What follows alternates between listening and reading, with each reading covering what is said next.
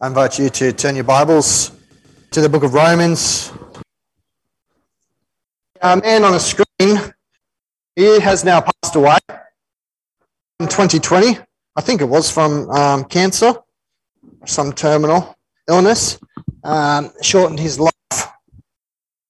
But the sad thing is, which I want to use as an example of how we should interpret Romans chapter 6.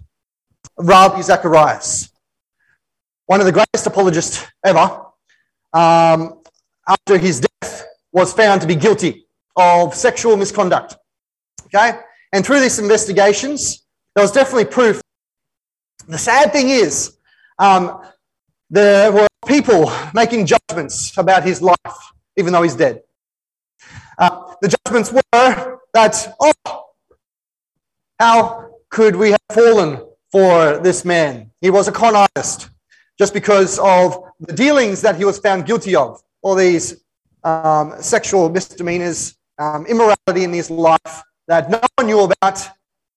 Some maybe have been covered up, some were apologized for in the past, some were dealt with through legal proceedings and all that mess.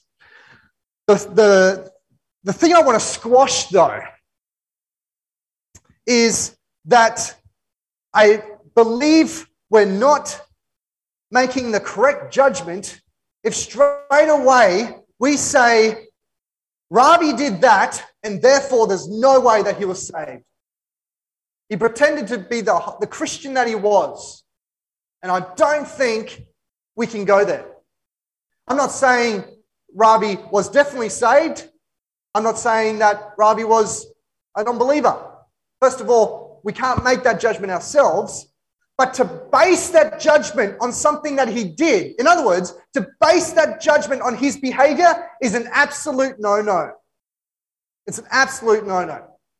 And my proof text for that really is, how can I compare his behavior with the man that is described in 1 Corinthians chapter 5, where Paul explicitly says that the person committing that awful atrocity of having sexual contact with his father's wife, so in other words, his stepmom, comparing that, and still Paul saying, well, we need to get him out of the church, but at the end, his spirit will still be saved. And so what I want to squash is where we are answering this question found in Romans chapter 6, that Paul was challenged with continuously. And time again, I've said, in order to fully understand grace, you have to ask this question. Shall we continue to sin in that grace may abound? Shall we continue to sin because we're not under the law, we're under grace? And so therefore we're free from any penalty of sin. Does that mean we can do what we want? And so there's all these answers that we give to interpret what Paul's saying. I'm trying to get down to what is Paul actually saying? And I think a big chunk of it will be covered in today. If I had to choose a title for when I upload this online, more than likely I'm going to say, choose wisely, the choice is yours. And I found a meme on that, thankfully, conveniently. But choose wisely, the choice is yours. We can either go down a path that's due for failure, or we can follow a path that's due for success. And if you're just joining us and not familiar with Romans chapter 6, we're covering this topic of being free from sin. We have the freedom from sin. And so are we free from the penalty of sin? Oh, yes. We are not, or those of us who trust the Lord Jesus Christ as our Savior, are free from the penalty of sin. What is the penalty of sin? Death, or to put it more specifically, eternal separation from God. And we call that place hell. That's a place that is eternally separated from God. They cannot call upon the name of the Lord. Is nowhere to be seen. They had their chance. Freedom from sin. Are we also free from the power of sin? The answer to that question will be yes also. Because what is the power of sin? The power of sin is that it can be a master over you. It can master you. You're a slave to it, which we all know. So when we come into this world, it's because it's fallen. We are all under the power of sin. The sin has also the power to possess you. However, we're free from that power as well. I am 100% convinced a Christian cannot be possessed by the devil, by sin. Cannot be possessed.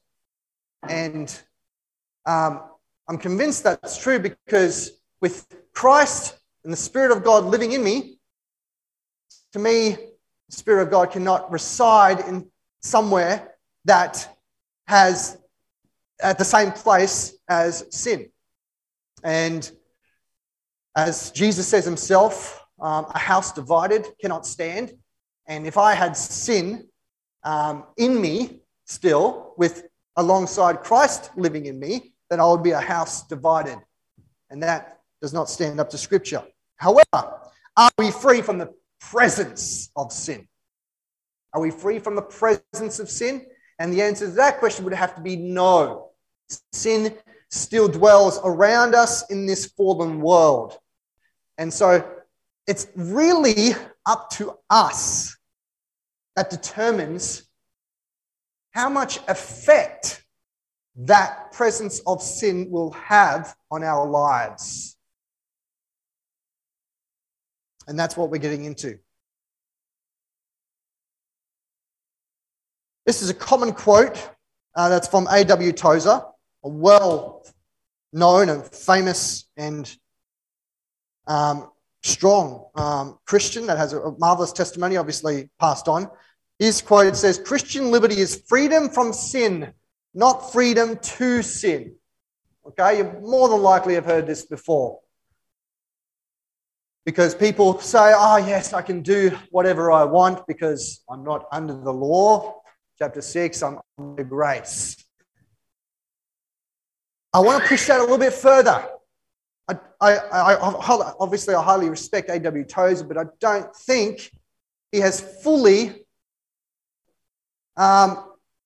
understood, no, that's dangerous to say, fully grasped what Paul is saying just through this one quote. And because we all follow this quote, it's obviously we have a freedom from sin, not the freedom to sin. Okay.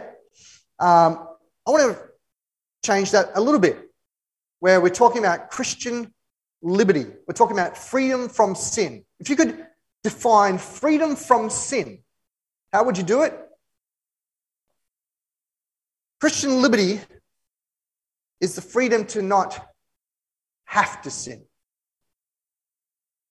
The freedom to not have to sin. And so if that's a bit confusing for you, then stay tuned, because we'll get into that a little bit more. So verse 19a, I broke up this verse because it's so long, I couldn't fit it in the whole screen with the font that I use. I'm speaking, first of all, he says, with ordinary metaphors because of your limitations. Now, I've used a common English version on purpose here, just because that's what I believe what he's saying when you read your version of the Bible. I'm speaking with ordinary metaphors. In other words, because of your limited, feeble minds, okay, and your understanding of the work of God and supernatural realms in this world and in the heavenly places, I'm going to use ordinary metaphors because of those limitations.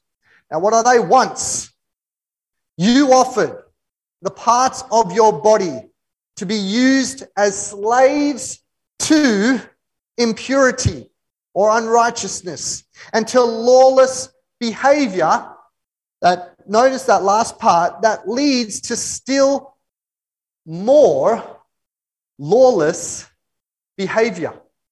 It leads to more lawless behavior. So you presented your body parts, your members, these things, okay, they're all parts of our body that we can use to sin. Our minds we can use to sin. It can be classed as a part of the body. You offered that as slaves to sin, you could say. Slaves to unrighteousness, slaves to impurity, and to lawless behavior that led to more lawless behavior. More than likely, when unbelievers get into a state where they purposefully and willfully just do the wrong thing that's in opposition to God, it leads down the track to more unlawless behavior. It gets worse. And we could kind of relate that to our own lives as Christians. You might find yourself in a season where you have willfully done something that's in opposition to what Christ wants you to do. You know it's walking by the flesh, and all of a sudden you find yourself getting into worse and worse things. It gets worse and worse. That's part of what the impact that sin has on human beings. But now, he says, now, you should. In other words, it's imperative. Most versions just cut out that you should. But he just said, present. Present the parts of your body as slaves. It's like he's imploring the Christians to do it. Is he imploring unbelievers to do this? Well, I don't think so. He's answering the question, shall we continue to sin that grace may abound because we're not under the law, but under grace?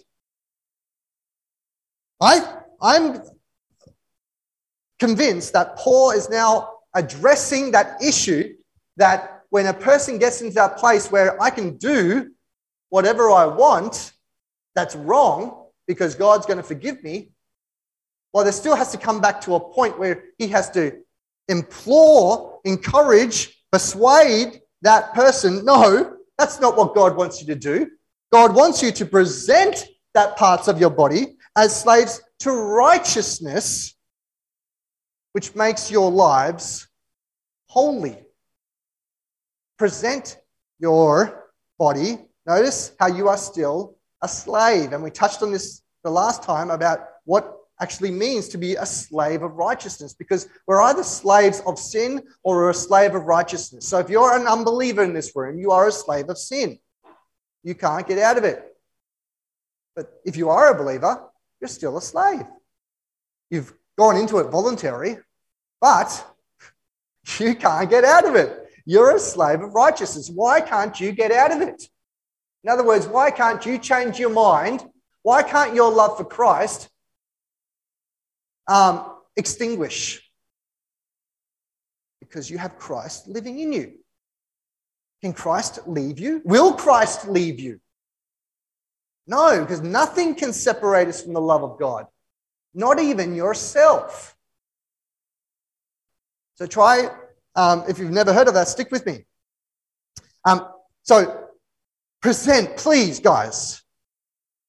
Present your body as slaves to righteousness, which makes your lives holy. Now, this brings into a doctrine or a Christian word that we all know of, that probably the lost haven't heard of it. And so it's don't use this word when you go out there, but it's our sanctification. Because straight away I could interpret that, I'm a bit confused because I chose this version in particular. It makes our lives holy. It doesn't make us holy. Remember, when we trust Jesus Christ as our Savior, he makes us holy. Yeah? He declares us as holy and blameless and righteous before God. But it's interesting how, I love it, it makes our lives holy. Our actions, our pretty much, yes, I can't do a better word than lives. Our lives. It makes our lives holy. So we're talking about sanctification here. And we've gone through justification. If you can't see that, justification. That's God's declaration, and I'll say even further treatment of us as holy. So we are justified in God's sight. Notice how it comes all back down to salvation. Justification, the declaration of holiness. Then we come to sanctification, and we're going to get to this in a bit more in Romans 8. You could say that this is the process of holiness. Now, this one's very interesting because there's certain scriptures where we have been sanctified. If you're not familiar with what sanctified actually means, it just means you're set apart. Because if you're saved, aren't you set apart for a purpose?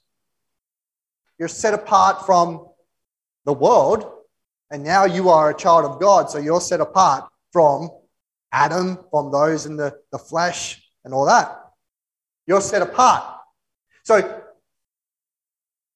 to me, you can only have two statuses of being set apart. You can't be 90% set apart. You can't be 80% set apart. To me, you're either not set apart or you are set apart. But with that set apartedness comes a journey. And that sanctification is the word we use to describe that journey. We could also use maybe maturity. But let's just stick to this one word, sanctification. So the process of acting like who you are. Do you always act like who you are? That's the goal. Sometimes we get into these places of temptation where we let our mind be consumed with things that are of this world. Things where we think, oh, I deserve to have that in my life. And the focus becomes more on who we used to be rather than who we actually are. And then glorification, which we'll get into. Glorification is actually when we'll have completion of holiness. We'll have those glorified bodies where we won't have this mind that plays tricks on us. I believe everything will be renewed. Everything will be perfect. And we won't even have to be tempted to think about sin. Interesting question that, I've had in the past just from a 12-year-old student of mine is, does that mean you won't have any free will in heaven? Because you won't have the choice to sin and all that. It's a very extreme answer, but obviously no. But it comes to the point where we will be limited with that capacity to be tempted to do those things. So if you want to say that's against our free will, that's like a philosophical debate, isn't it? Rather than a theological one. So when you are slaves of sin, and this is where Paul's really addressing the issue. Think back, guys. When you were slaves of sin, we were all slaves of sin. Yeah? You were free from the control of righteousness. You were free from the control of righteousness. In other words, you could not do anything that was right. Some might agree, some might disagree. And so the question is, well, when a person does something, and I'll put in quotation marks, right out there who is an unbeliever, are they doing the right thing in God's eyes? And the answer has to be no. More than likely, they're doing the right thing for personal glorification rather than glorification of God.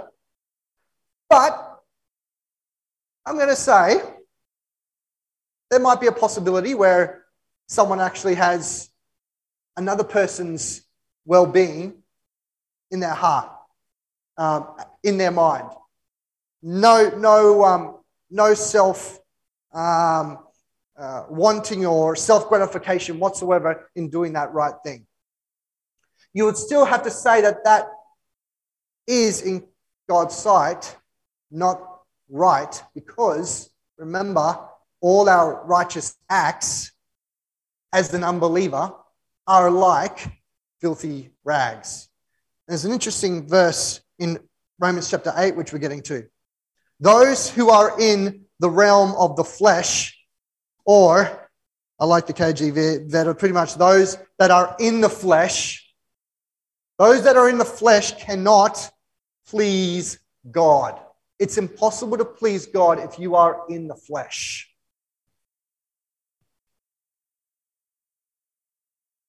So what consequences did you get from doing things that you are now ashamed of? Well, the outcomes of those things was death, right? Death. Did anything good come out of doing the wrong thing? The outcome will always be death, because that's the penalty of sin if you're in the flesh. But stick with me right now, okay? But now that you have been set free from sin and have become slaves of God, again, he's like repeating the same thing again, but the benefit you reap leads to holiness, and the result is eternal life. This is what I believe he's saying.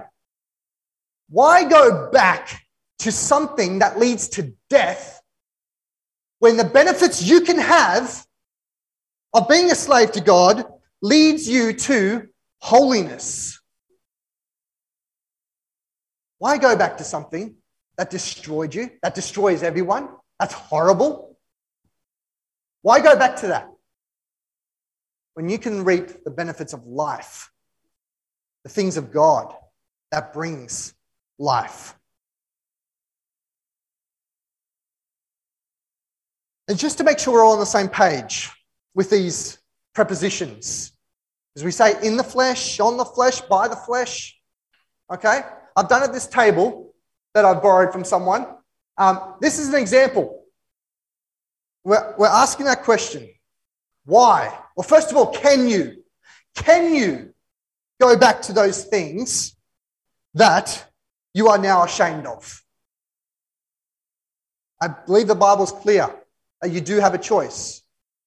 And as we're getting back into that quote, we're free from having to sin. We don't have to anymore, whereas we had to before we came to Christ. Here is the example of what we're talking about. So an unbeliever is always classed in scriptures being in the flesh. So if we're in the flesh, it doesn't mean we're doing sinful things. It means we're in Adam. We are unsaved. We're in the flesh. Okay, so it's a synonym for those things. Whereas a believer is always in the Spirit, because the Spirit of God is living in you. So you're always in the Spirit. You've been baptized. You've been immersed, with God's Spirit. Okay, so our minds, though, can be set on two ways. We can set our minds on the Spirit or on the flesh, but notice there's only one way an unbeliever can set their mind on. It's only on the flesh. They can only set their mind on the flesh, regardless of how good they are, regardless of how on the surface they good they are. Think of all those moralists that you know of in the area or that have lived through history. They're still setting their minds on the flesh. Why? Because they're gratifying the self-desires. None of it is to glorify God. It's to gratify themselves. It's to serve themselves. It's to feed themselves. Pride. Still, we have a choice. We can either set our mind on the Spirit or set our mind on the flesh. And that's what we've been going through with the whole of chapter 6. And we can also walk by the Spirit or walk by the flesh. But unbelievers, they can't walk by the Spirit because they don't have the Spirit of God in them. We have a choice. They don't. They don't have the choice. There's no freedom for them. They think they're under free, right? But it's not true freedom. Now, just have a look at that table and just have those in your minds, especially those prepositions when we are going through these verses. So I'll remind you, to me, Christian liberty is the freedom to not have to sin. We have a choice. What choice does God want you to make? Well, hopefully you know, right? He wants you to make the one that is led by the Spirit, not the one that is led by our old ways, our old way of thinking. This is Christian liberty. And this is what I think Paul's saying when he's addressing these questions. Because remember, I've touched on this a few times when people say, does that mean, because people add to this question, they say, does this mean that you can do whatever you want? Does that mean if you want to go out and steal, then you can do it because you're already forgiven? But the question is, well, no, because I actually don't want to steal. I don't want to do that. So adding all you want it's very immature. So I touched on this last week, Galatians 5:16. So I say this is the answer to all our problems. You know, walk by the Spirit and you will not gratify the desires of the flesh. As I said last week, hey, if we all walked by the Spirit every single minute of every single day, we'll be on fire. We'll be the most happiest people ever, the most joyful ever, if every minute we walked by the Spirit. But this is interesting because I want to address, well, for some of us, because, you know, the flesh, walking by the flesh, some of it can be good looking. Some of it could confuse us where we think, oh, well, on the surface it looks like it's good.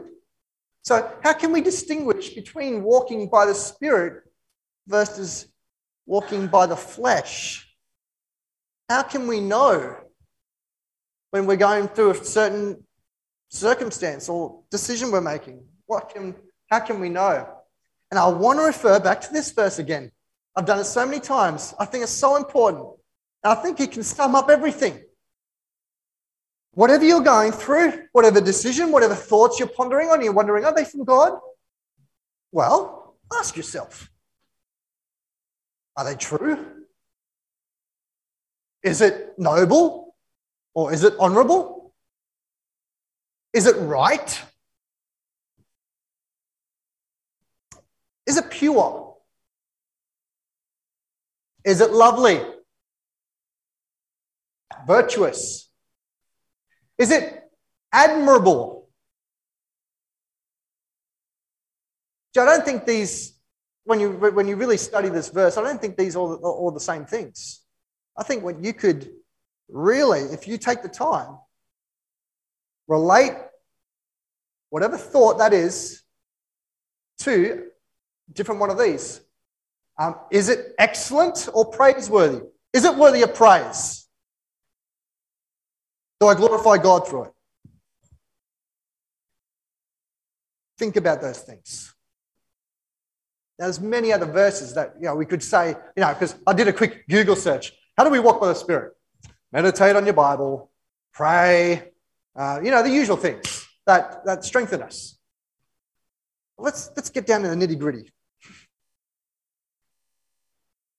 What other things are true, noble, right, pure, lovely, admirable, excellent, or praiseworthy? Relate that. Can you match one of those characteristics to whatever thought you're wondering or pondering on about whether, am I walking by the flesh or walking by the Spirit? That's just some practicalities. Now, remember 1 Peter 2:11. Dear friends, I urge you, as aliens and strangers in the world, to abstain from sinful desire. So I refer back to our story of Rabbi Zacharias. To me, the question in finding out whether he really was a Christian or whether he was pretending all those years, it's not whether his behavior was defined by a certain action. It's whether he had a war or conflict going inside him. Can we know whether there was a conflict going on inside him? Obviously not.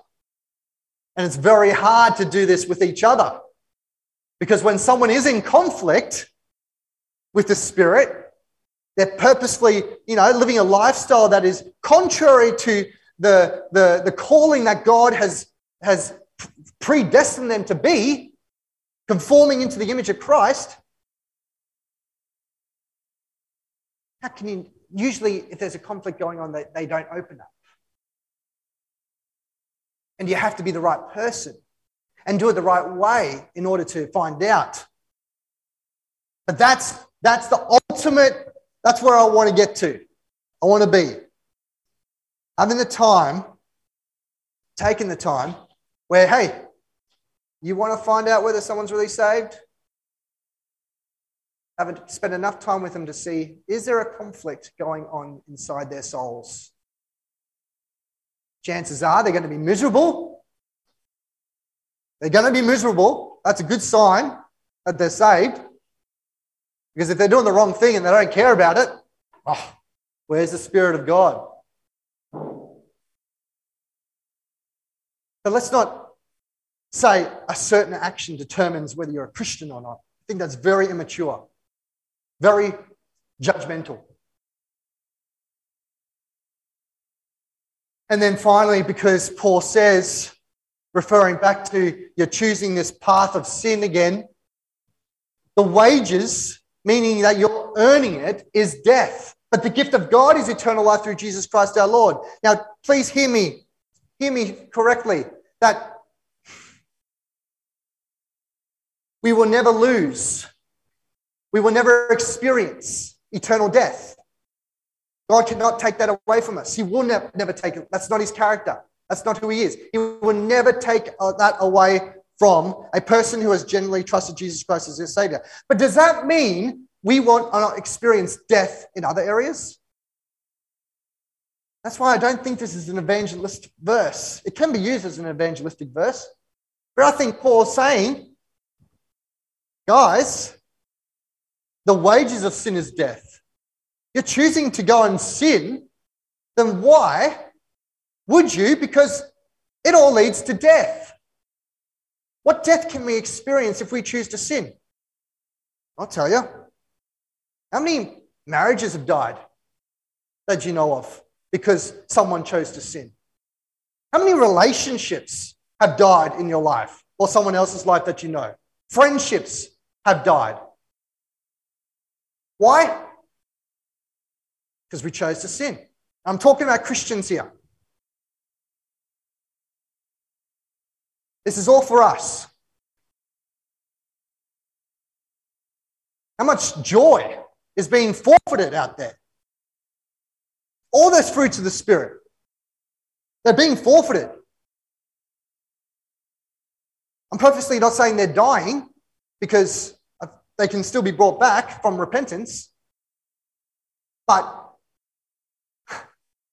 why go down that path when it all leads to death? It all leads to misery. Don't choose it. Choose to present your bodies to God, to righteousness, to purity. That's the whole moral of the story with Romans chapter 6. Don't go down that path. Yes, you have the freedom to choose, but why would you? Why would you? When it's inevitable, it will end in disaster.